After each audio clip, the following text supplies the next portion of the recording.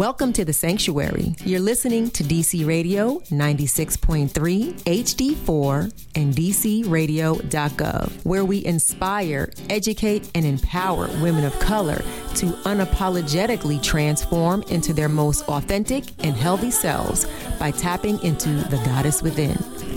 If you're not dreaming, you're not living. If you're not loving, then what are you giving? The world is yours. Go ahead and take it. Just that baby, know you make it. Welcome to The Sanctuary. You're listening to DC Radio 96.3, HD4, and DCRadio.gov. I'm Wendy Cherry, your host, and we are talking about one of my favorite topics. We're talking about spirituality and femininity and leadership in a mind, body, spirit kind of way. So in The Sanctuary with me, I'm so blessed to have Dr. Anika Wilson Brown, who is a spiritual leader and a mental health advocate. She is also a storyteller who is committed to bringing awareness and healing in the areas of intergenerational, racial, and religious trauma. Yes. So welcome to The Sanctuary. Thank you so much for being here. And thank you so much for having an awareness to bring awareness about intergenerational, racial, and religious trauma, because I think that people don't talk about it enough. Oh, absolutely. And many people have been traumatized. Yes. So I wanted to just talk about how you got to knowing that is important to bring. So I want you to give the listeners your history. Okay. And then talk about how you got to that, because I have a story, my own story, that I want to share about that. Absolutely. Okay. So hello to everybody, and thank you for having me, Wendy. Absolutely. I'm so happy to be here. So how did I get to the realization that this was something that needed to be addressed? Yes. Is through my study of practice of psychology.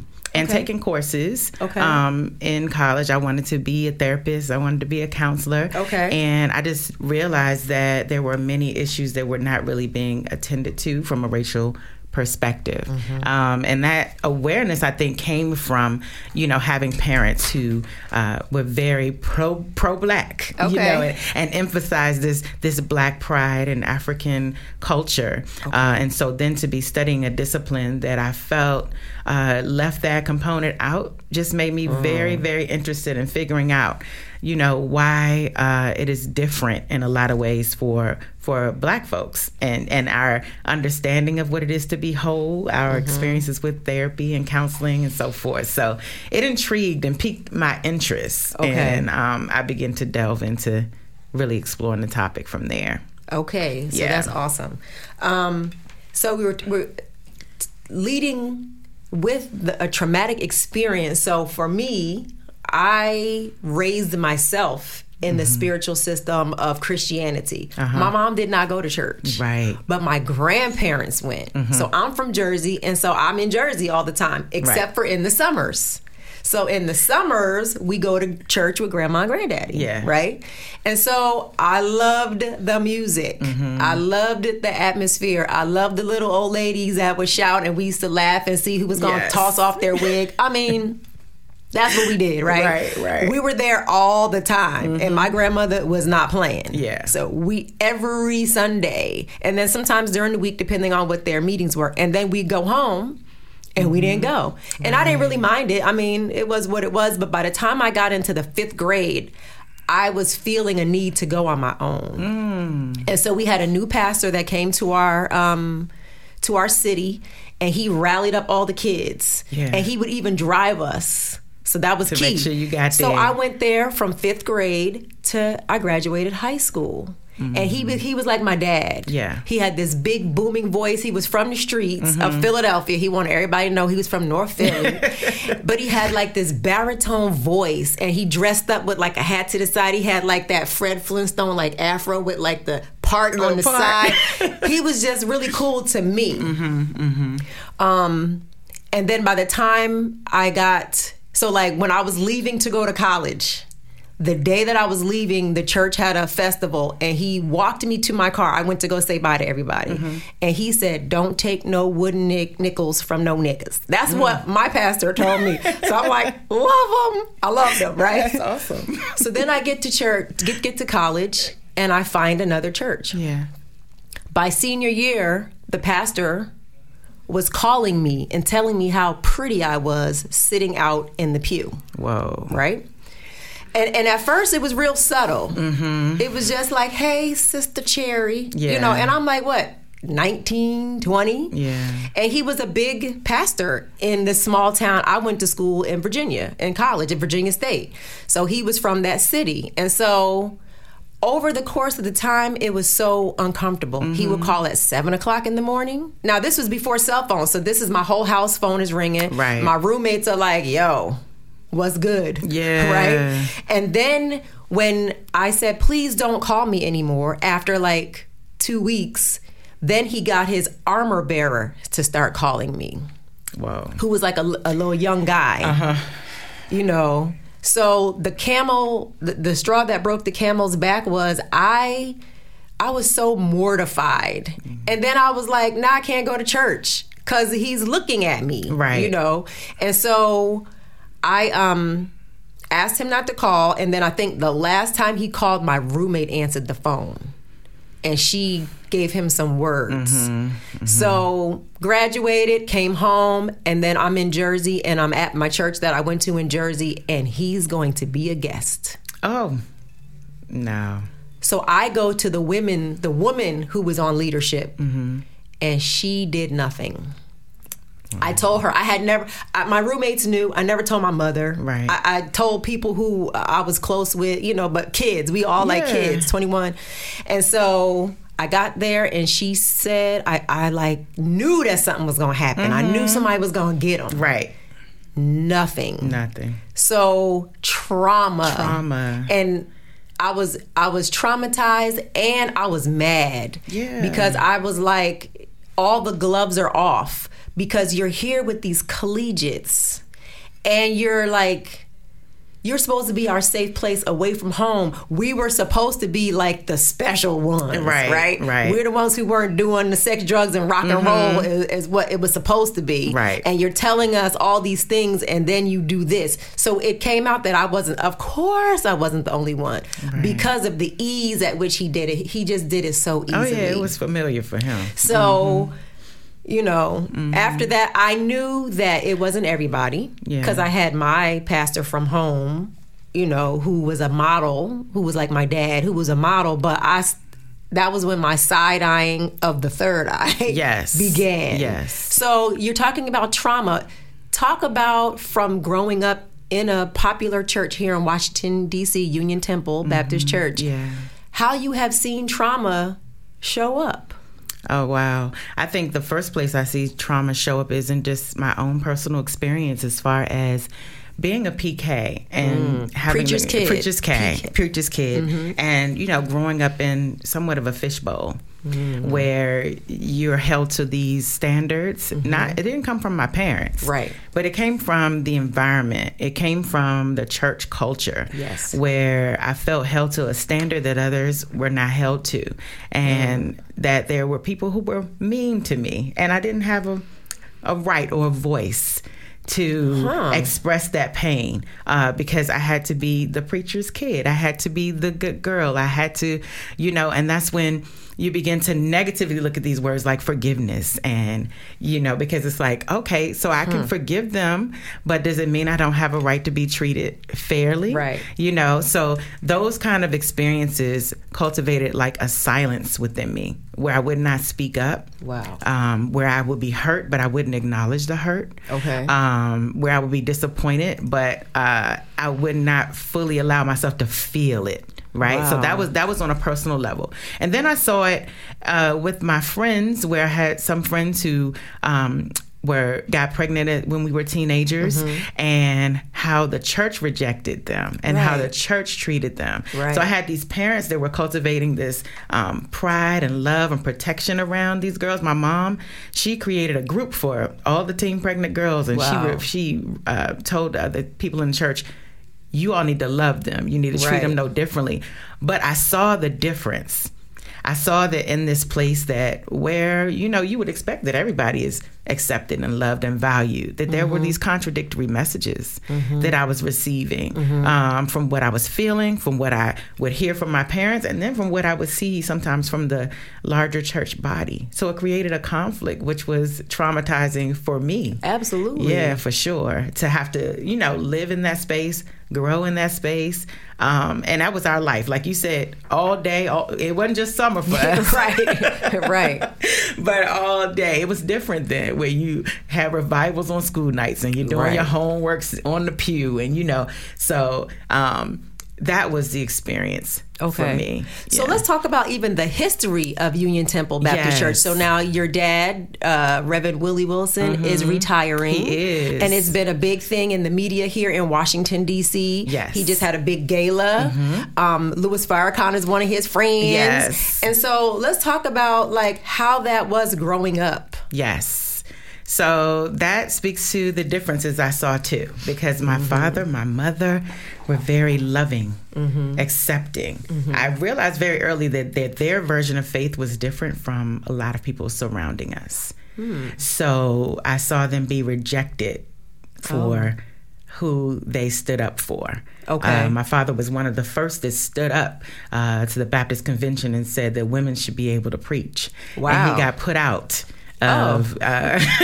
for making that stand. I saw how, other religious institutions, they're more advanced now, but back then when we invited Farrakhan, how they would reject him and talk about him and, call him all kinds of names. I saw how firmly both of my parents spoke out against racism and different acts of violence in the city. Okay. And their activism really spoke to me, and I saw that it was a little different from some of the other places that I experienced as church. So I automatically saw myself as weird, different, that I would not be accepted or received, because I saw that was their experience a lot of times. Wow. That standing up, standing out, and doing what we say Jesus actually did in ministry. Right. Speaking out for the oppressed, standing up for those who are overlooked, going to see about those who others had forgotten was the very thing that I think that my parents throughout history were often rejected for. But it also was the thing that set them apart. Right. And, created this culture, this legacy of what we call Union Temple, which has a strong, strong history and legacy within the community because of those very things. So now, how did your parents get to that? My father often tells the story of being on Howard University's campus. Okay. And how it was like the bougie school back then. All of the elite blacks were there back then when he went. Okay. And he talked about how he was there, but they weren't allowed to preach.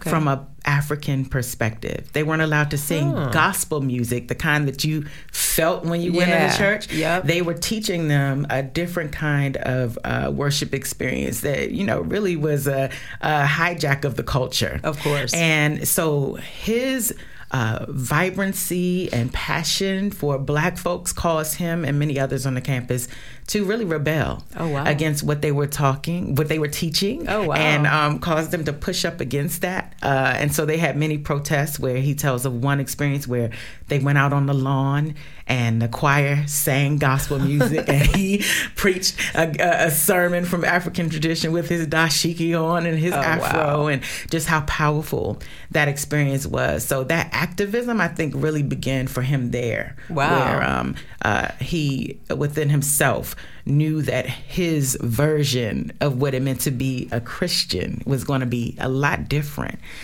from what others are talking and espousing. Okay, so his version of Christianity is different. Yeah. So from your experience, what is that? Yeah. What does that look like? Because if you go to the church, for anybody who has not been, if you go to Union Temple, you walk in and first of all, you see this beautiful mural and it has Oh, Maya Angelou. Yeah. Black Jesus is the center of Right.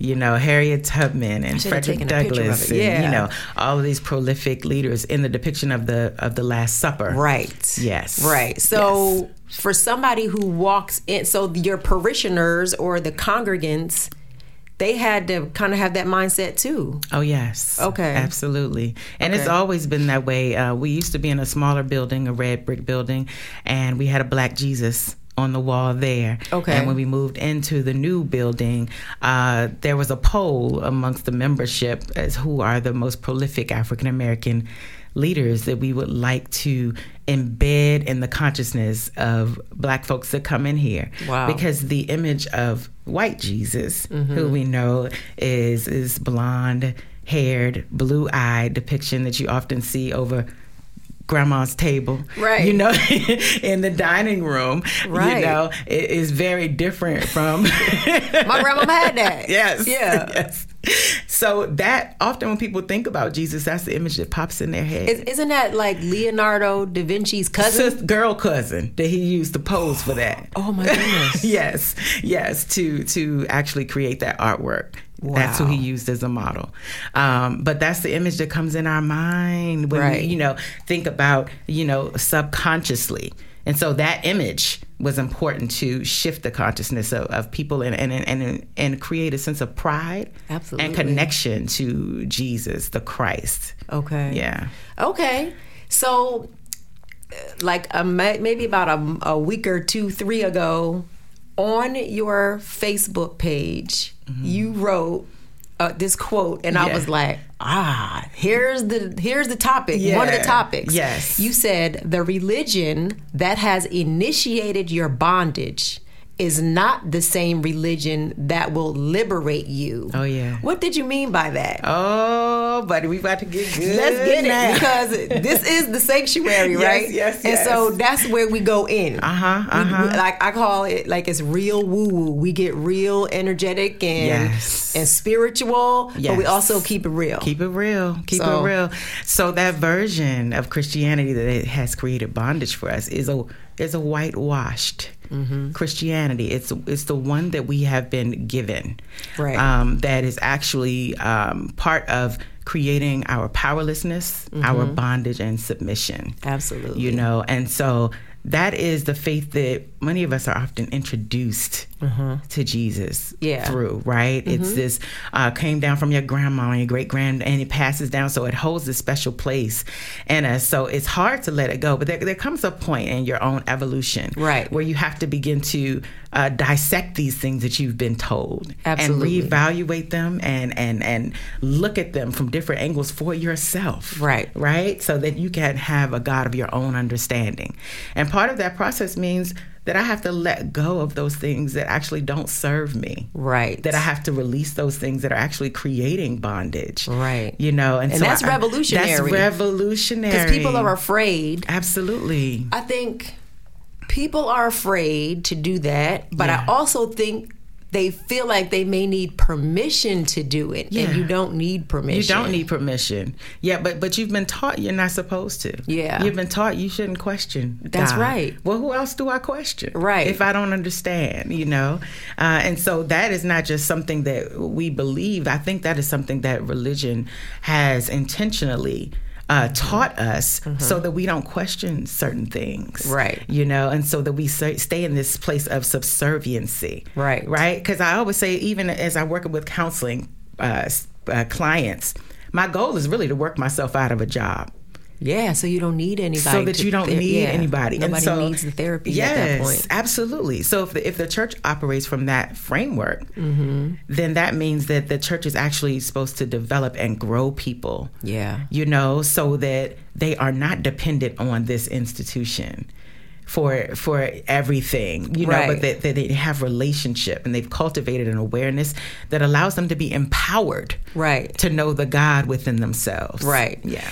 So when I was growing up in Jersey in the 80s, there was a group called the 5% Nation. And they were the gods and the queens and the earths, right? And they said, you are a god. Yeah. And you are a goddess. Oh, yeah. Now, they didn't, for me, for Wendy specifically, they didn't like give that message to me on a silver platter where I felt comfortable, because I still always had my grandmother in Virginia, her going, and my mom didn't go to church. Right. So my grandma said my grandmother said my mom was going to hell. She told us that. She told us that. That's traumatizing. Yeah, she told us that. Yeah. So from being a little kid going and then getting into my church in New Jersey, I always tried to get my mom to go. And she just had her own trauma. She ain't want to go. Right. You know, not that she doesn't have her own spiritual connection. She just did not want to go. But I was so petrified that something was going to happen to my mom. Yes. And so my boyfriend at the time in high school said, because my mom is the bomb. She's loving, she's caring, she's giving, she's sweet. She loves to expose us to things. And he was like, do you really think she's going to hell? Right. That's that and question. I was just like, no. Right. So it just, I think I lost my train of thought, but it just was, I started to question. So for myself, probably like, and my hair is 7 years old. I have locks for those who can't see me. I have locks. They're 7 years old. And I swear, it really did. My eyes started to open when I grew them. People say that happens to them. People say it's woo-woo, but you know, if you're in the sanctuary, then we talking woo-woo stuff.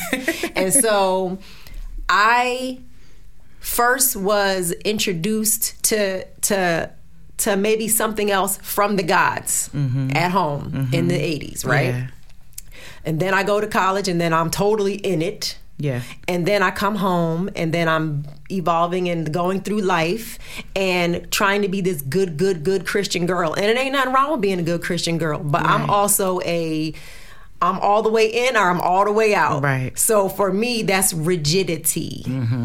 So I became very rigid. Yeah. And then very, like, not, you know, condemning, because that's what I was told. Right. The little girls who are pregnant, they are XYZ, you know? And so you have almost, like, we were taught as young people in college in the gospel choir and all these things that we were elite. Oh, yeah. We were better than.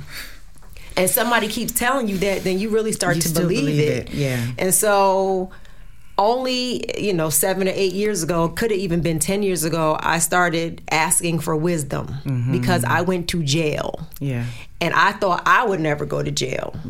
I'd seen people around me go to jail, but not me and my mother. Right. And my daughter, who was 9 at the time. So I was pissed. Yeah. So then I come to church and they say, pray about it. So now at that point, I'm ready to choke somebody. I'm like, pray about it. Do you know they just put me in jail? Like, and so then I just was like, there has to be more. Absolutely. There has to be something different. And then I just became angry because I'm like, this happened, but then maybe like 6 months later, Mike Brown happened. And then the flurry, because then we have social media. Now we know in this community it's always happened. Yes. But now because we have the internet and Facebook Live and all that, we saw it more. And so now everybody's talking about it. And so now I'm even more traumatized, but now I'm galvanized within myself. I was just like, we need a revolution. I'm wanting to march with everybody else. Then I came to realize that the revolution is internal. It is. I had to do my own work. Yes. So then I became a seeker. And then I started traveling and reading and connecting with other spiritual systems just to see what they was talking about. Yeah. Went and studied, I studied Kemetic, science, and then went to Egypt on my own, went to Kemet with Tony Browder and got to see the pyramids and the writings on the walls from my own eyes. Yeah. Not because my grandmother said so. Right. I saw it for myself. And then I read the books. And then I studied some of the other master teachers who were just on YouTube because they did. So they're on YouTube. And then I read some of their books. Yes. And then, I went to Cuba and studied the Orisha and studied yoga.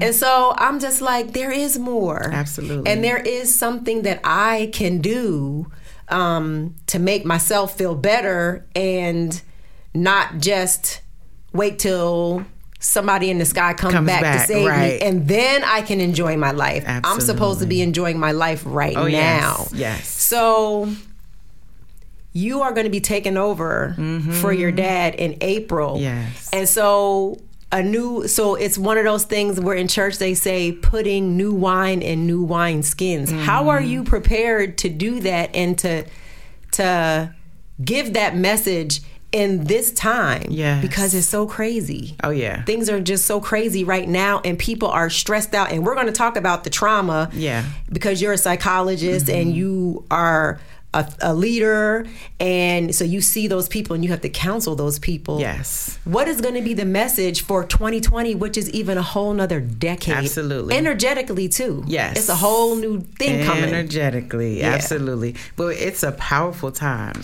Like you said, it is a tumultuous time. It is. Where things are shifting rapidly, but it's also it's a time of awakening. Absolutely. It's a time where people are doing that. I love your path and your process because it speaks to that process of ascension that we all must go through. Yeah. You know, learning, exploring. You know, it is only a Eurocentric perspective that says these different things are separated. From an Afrocentric cosmology, there is no separation. It's in also life. and. It is and both. It is both and. Where they are black and white. Absolutely. My way or the highway. Absolutely. That's so I can balance my chakras. I can balance my chakras. I can speak in tongues. I can shout in church. I can go to yoga. Yes. I can experience the full spectrum of what I am being called to. Right. And so the church that is now is not the church that was, because the church that I lead will allow people to evolve in their process, to explore their own Christology, which is the Christ that is within them. Okay. Right? Their own path, knowing, as you said, the 5%ers were saying that God is within you. Right? They say the black man is God, but I didn't even go all the way there. Oh yeah.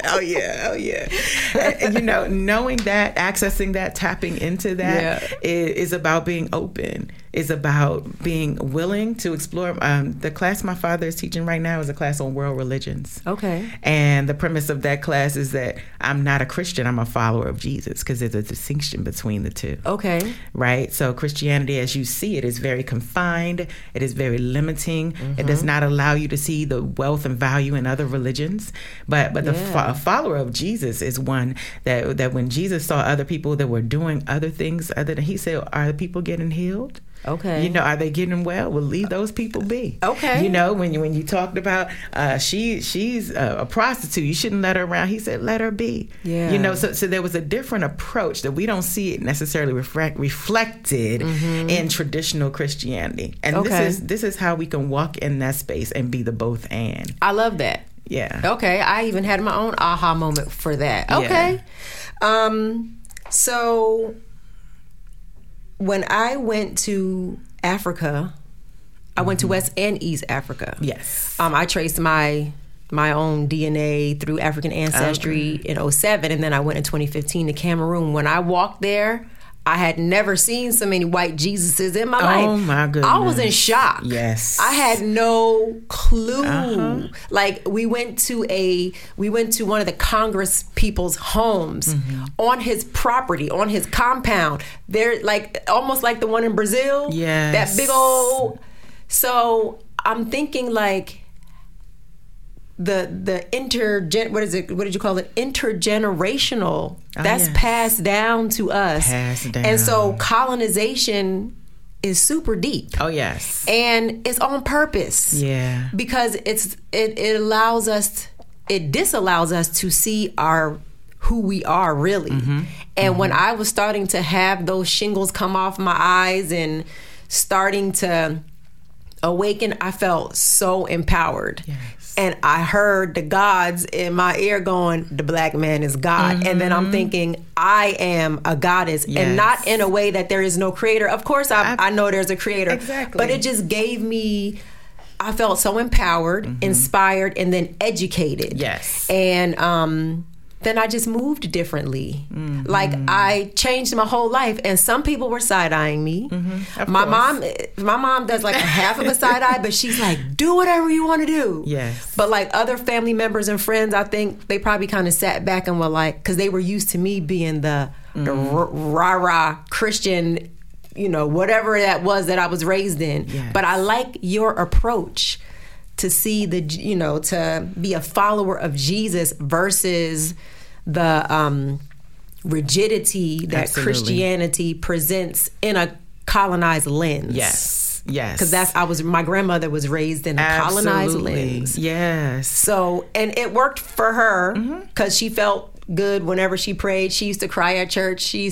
My cousin called it buck dancing, and I would like get away from her. It made her feel good. She cried all for the rest of the week, and she sang the songs that they sang on Sunday the rest of the week. So that was her balm. Yes. And whatever your balm is all right with me. All right with me. If it works for you, That's then it right. works for me. That's right. So, but I do want to talk about, you know, it works for that generation, for some in that generation. Right. So my mom is an elder, and it didn't work for her. It didn't work for her. But what we're coming up with now is that the Pew Research Center says that 19% of blacks under 30 are unaffiliated with a religion. Yes. There's plenty of articles that are saying that millennials are leaving the black church specifically in droves because they're seeking something else. Yes. So how can you speak to that? What do you say for that? This is that time of awakening. It is time for the church to be honest. I would say the black church to be honest about the experiences, you know, that have come out of the black church experience. The woundedness, the brokenness. I think that when we see the mass exodus, it's people saying, I don't want nothing to do with that Jesus. If that's what, you know, if that's what this means, then I don't want anything to do with it. I don't want anything that's inauthentic. I want you to be real with me. I want you to be honest with me. I want you to let me know that you struggle too. This is a part of my preaching process, is being authentic, is to let people see who I am and that I struggle like them, and that it's okay to ask questions. It's okay that you don't understand. And allowing people that space. I think in the past, churches have given young people a high standard to live up to. Oh my gosh. One that most often the leaders are not even able to obtain themselves. Absolutely. And so how are we going to create disciples, those that are going to follow this process and live it out in their own lives, if what you're giving them to follow is false? Because a lot of it goes against human nature. Absolutely.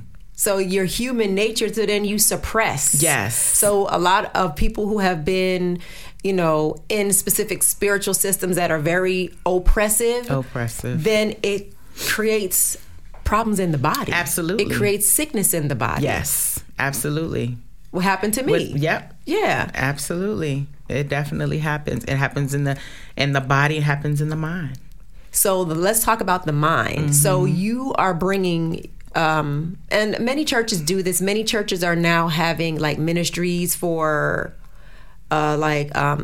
grieving care and divorce care. And, you know, I remember there was like this big, huge thing where everybody had a ministry for AIDS when that was really popular. So now you're talking about integrating therapy and spiritual practices into healing modalities. So talk about what that looks like for you. That's a good question. And it taps into the notion that we have this innate healing ability within us. There are things that we know. Grandma used to go out there and she'd be able to give you exactly what herb, so you put an onion in your sock. You know, there were all of these things that she didn't learn in school, but you would feel better the next day. It was an inner knowing, an intuitive knowing that I believe is a higher realm spiritual understanding.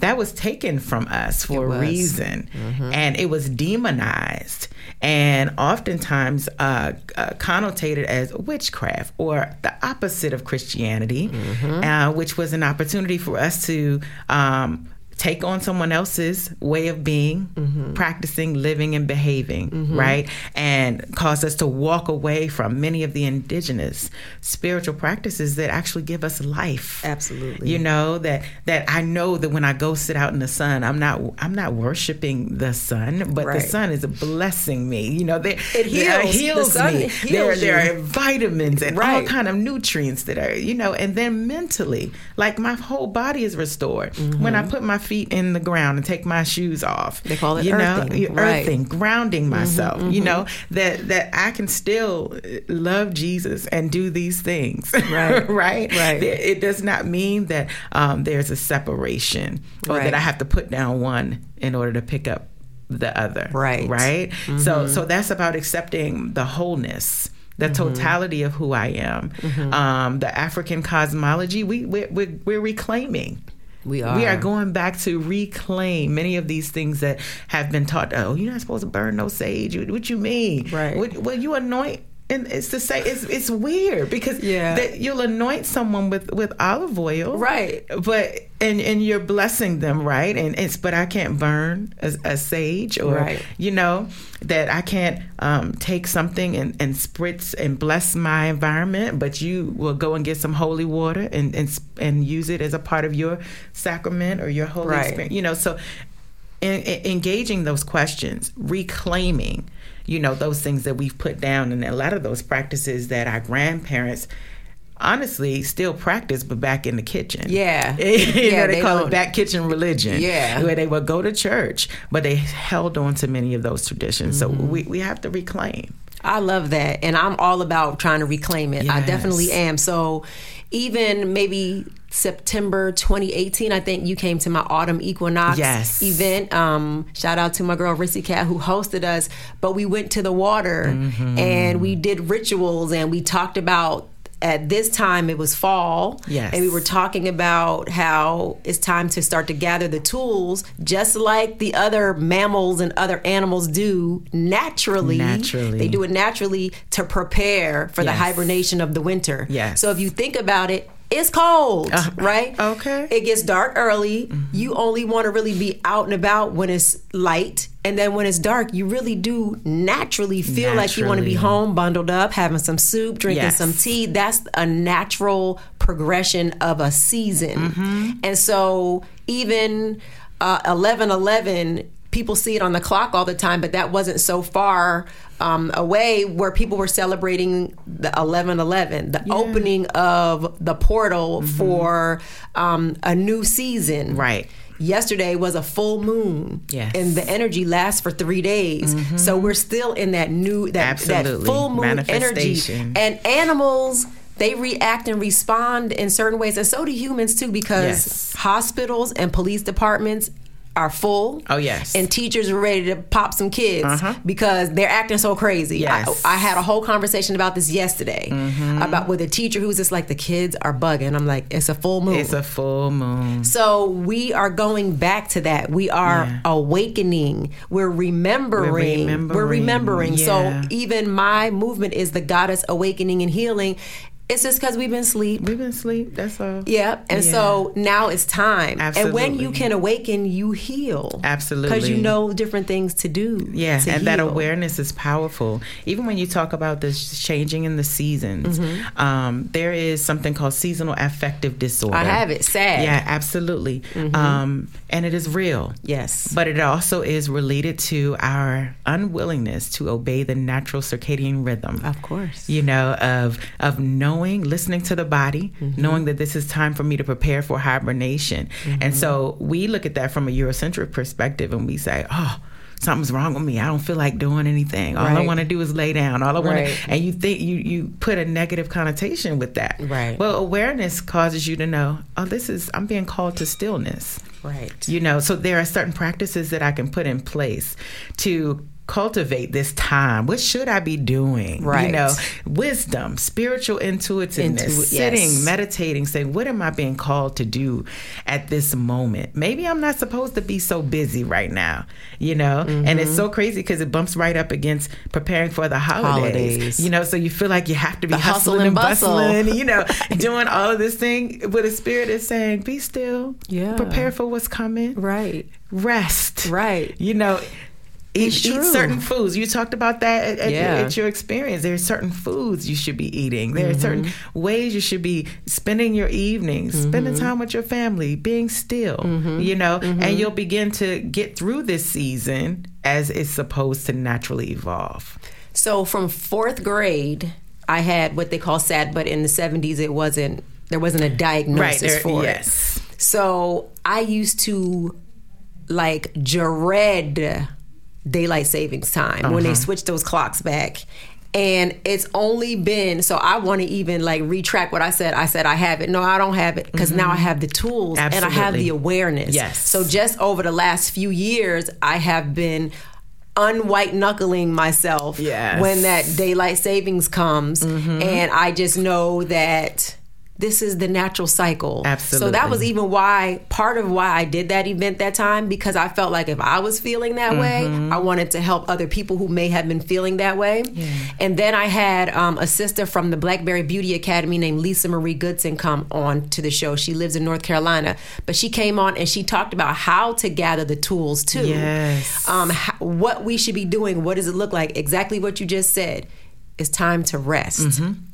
And actually, from an energetic perspective, the new year does not start January 1st. It's at the spring equinox. Yes. That's when, and that's what March, March time frame. So that's just so they can get your money. Exactly. That's what that is. Hustle, bustle. You see all these commercials and everything. Yes, they just want you to spend your money because for many businesses, that's the end of their fiscal year. And they're trying to infuse as much cash into the economy as they can. That's what it is. So just know that. That's Absolutely. What it is. Yeah. And it's so funny because I just wrote, before you said it, ask myself. So one of my spiritual teachers named Osset Ayawaku she says to everybody, sit and ask Spirit what you're supposed to do. Yes. What works for somebody else might not work for you. Absolutely. And so I am learning to do that because I used to be like the bandwagon kind of chick. I jump on that bandwagon and I just go because that's how I was trained. Right. And so now,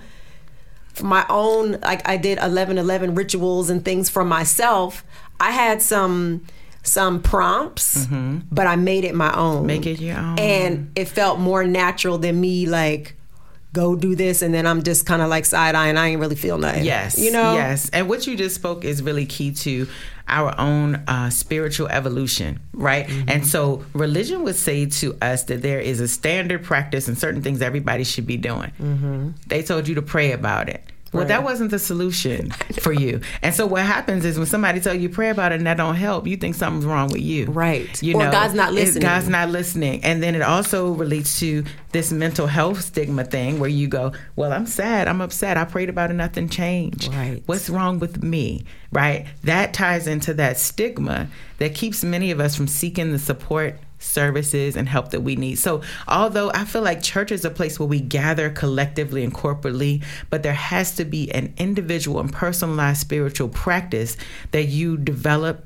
and that you cultivate that helps you to be able to work through and navigate your own personal experience. So I love what your spiritual mentor said. So we wanted to talk about erasing the religious and cultural stigma of therapy. How will you present that when you take on the leadership role? What will your, do you call them congregants? What do you call them? Oh, I haven't decided what I'm going to call them. I guess I can figure that out. Yeah, what your people's... My folks. Yeah, what are they going to expect? What can they expect when they have been told for so long, just pray about it, but now there might be some tools that you're going to bring? Yeah, so there's two sides of that coin. The first part is I am transparent, and in communicating, I have a therapist. Yeah. Oh, everybody needs one. Everybody needs one. The same way you have a dentist and a doctor. Yep. I believe that everybody needs a therapist. Absolutely. So I'm transparent about that, and I communicate it regularly. I put it in my sermons. When I was with my therapist yesterday, she told me that, I am, because I understand that repeating that is very important to removing that stigma that something is wrong with it, right? At the same time, I'm communicating that we have to be aware that there are certain things within therapy that might not resonate with us as African American people, and so we have to vet out those that we work with. Because, for example, I can be diagnosed with anxiety because I am fearful for my son every day when he leaves the home, right? And so they might say I have general anxiety. They may say I need medication, but have they taken into consideration the cultural experience of what it means to be Black? The reality of the experience that my friend's son ain't come home last week, you know, and so this is real. This is not, I am not fantasizing, I am not imagining, but this is my real life experience, right? So although we need to open ourselves up to therapy, we also need to open ourselves up to therapists that have cultural awareness. Absolutely. And therapists that are able to decolonize their practices in a sense. Absolutely. And will not lean so quickly to diagnoses. But are able to sit with you and work with you. Therapists who are able to merge the practices, like we said, no division, right? Of spirituality. You can't work with Black folks and not deal with their spirituality, their theology, why they think these things are happening in their lives, right? So it's important that we're transparent, but we also vet out these processes and seek out people who are culturally aware. Now, that's your colleague group. Are there many? I know there are some here in Washington, D.C., but across the nation, is that something that people are moving to? Or so I went to, maybe a few years ago, I went to the Black Social Workers convention at the Harbor. So my mom was a social worker for 30 plus years, and my niece is a new social worker.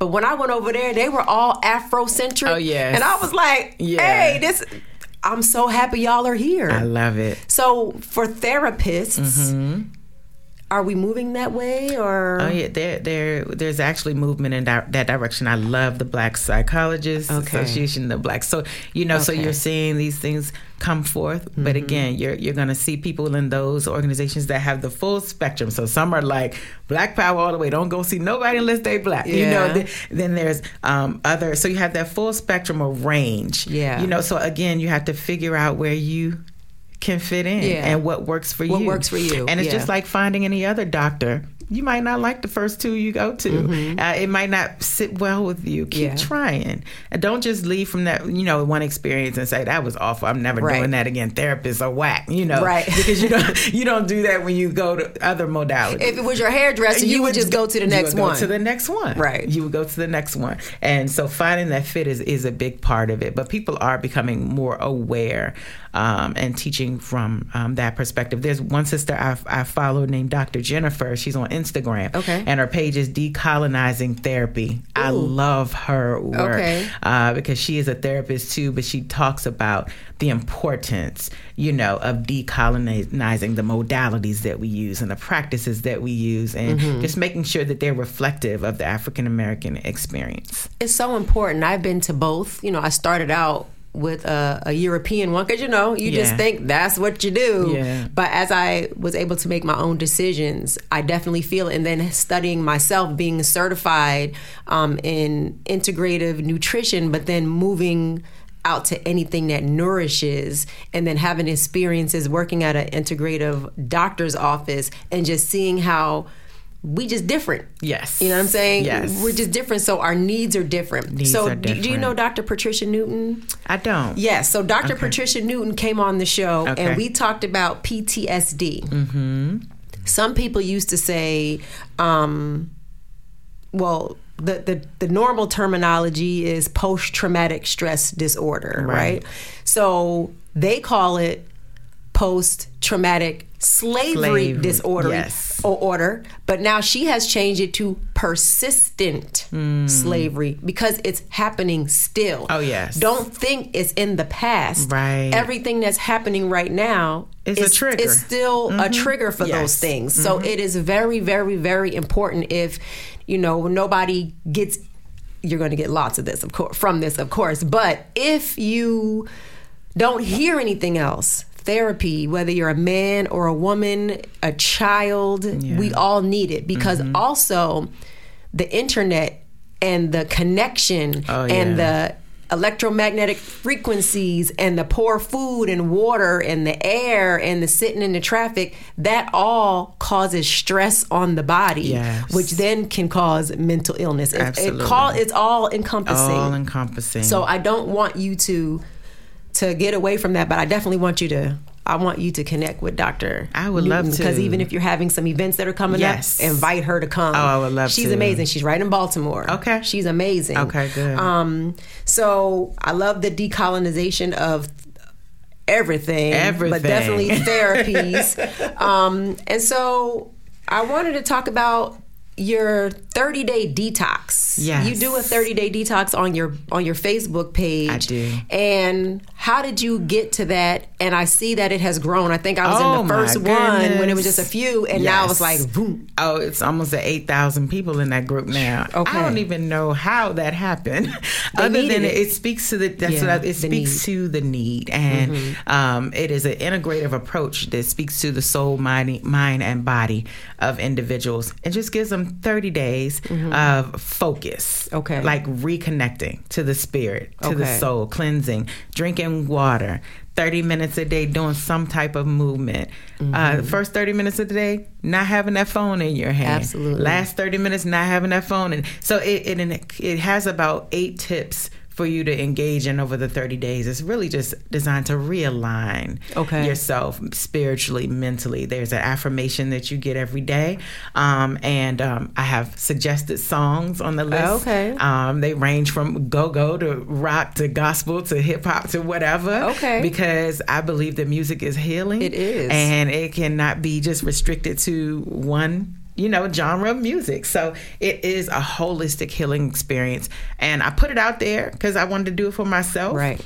And somebody else said, I want to join. And next thing I know, I created the group, and it's now just grown to like a huge thing. So it's really That's exciting. amazing. So can you give us maybe like 4 tips? Yes. Absolutely. Okay. So one is, of course, to limit the electromagnetic waves that you're exposed to at night before you want to go to rest.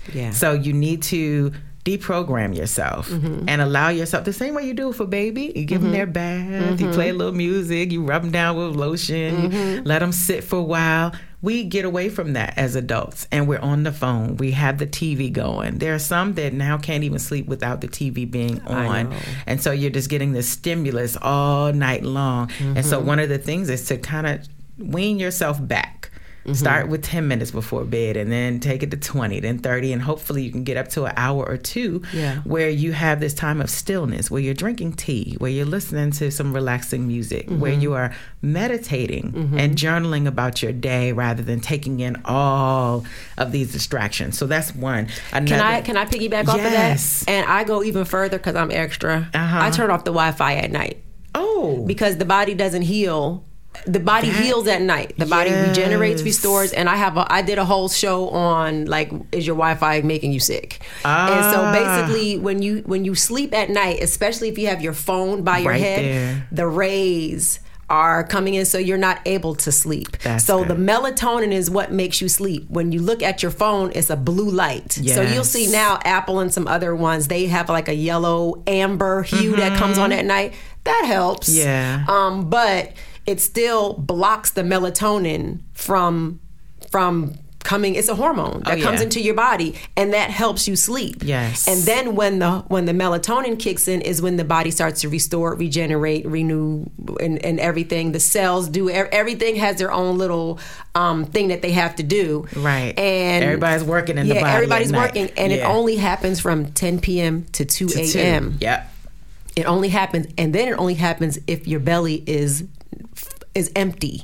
So if you're still digesting food, which takes the most energy out of your body, it's not happening. So then you wake up the next day, and then the next day, and then the next day, and that's why you're stressed out, brain fog, and then turning off the Wi-Fi. I used to have it on a timer. The timer don't work. I do it with my hand. I'm gonna start doing that. And then in the morning, I don't even turn it on until I come home from work because I'm not at work cutting my electricity bill down too. And then my daughter's head was on the other side of the entertainment center from the living room. And so she was getting headaches. Getting all, yeah. So I'm turn going it to off. start doing that. I didn't know about that. Yeah. We got 5 minutes. Okay. So let's do one more tip. Okay, one more is having a morning ritual. Okay. Waking up before you have to wake up. To really center yourself, to give your gratitude, to, I say move, get some dancing, yoga, whatever it is, move that body, and get yourself centered and set intention on what you want this day to be. Because the day is going to be however you envision it to be. Right. You know, and so just that small practice of just waking up a few minutes. We like to push that snooze button and wait to that last second, but just that few minutes earlier to create that atmosphere, what you want your day to be is powerful. Right. And the energy, everything is energy. So that's why we're talking about like even Wi-Fi or electromagnetic frequencies. That's still an energy. And so if you wake up and have a good high, vibrate high, like they say, then you'll attract more of that. Absolutely. I have one more question and then we'll close. Okay. What you think about Kanye?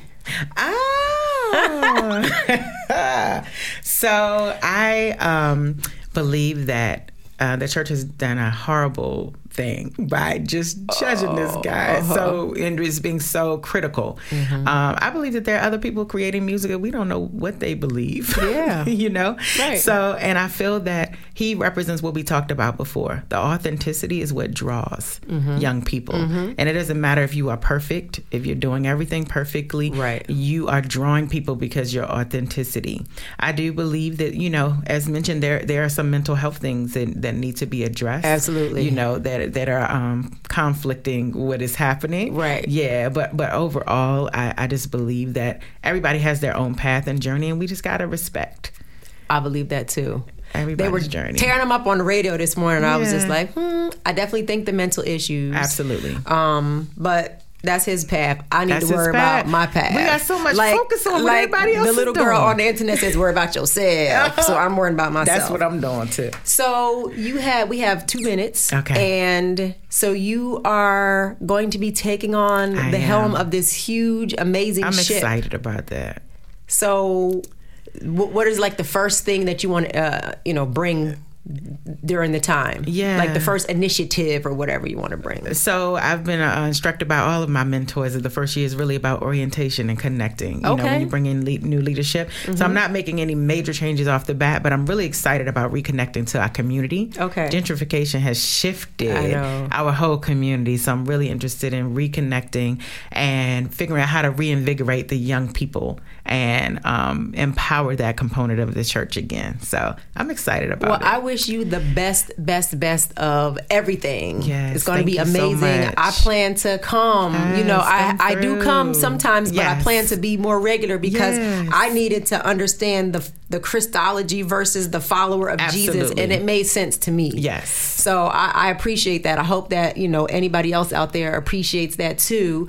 So now, where can we find you? AnikaWilsonBrown.com. Yes, that's my website. I have Facebook pages as well. Reverend Anika Wilson Brown, PhD, is my page that they can like and see PhD. What I'm up to. Hey, I just finished that. She just finished it. Congratulations. Thanks so much. Congratulations. So I just want to thank you for coming. Thank you for your yes to be here. I loved it. Anytime you want to come back, because I feel like we just have some more to talk about. I know, we got a lot more. Come on back anytime. And for those of you who joined us on our live, thank you so much. And feel free to reach out to Dr. Wilson Brown anytime on all of her socials. Yes. And thank you again for joining us in the sanctuary. If you haven't, please pick up my book, From Jersey to Me, The Awakening and Healing of a Goddess, wendycherry.com/book. And we talk about all these things in the book. So we will see you next time in the sanctuary. Peace. Peace.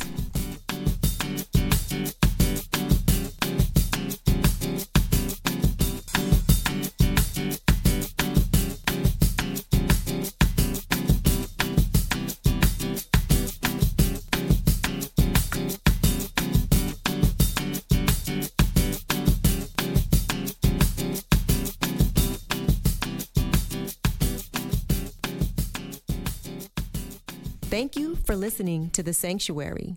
Please follow us at Awaken and Heal on Instagram and on the web at goddess-awaken.com to follow the revolution.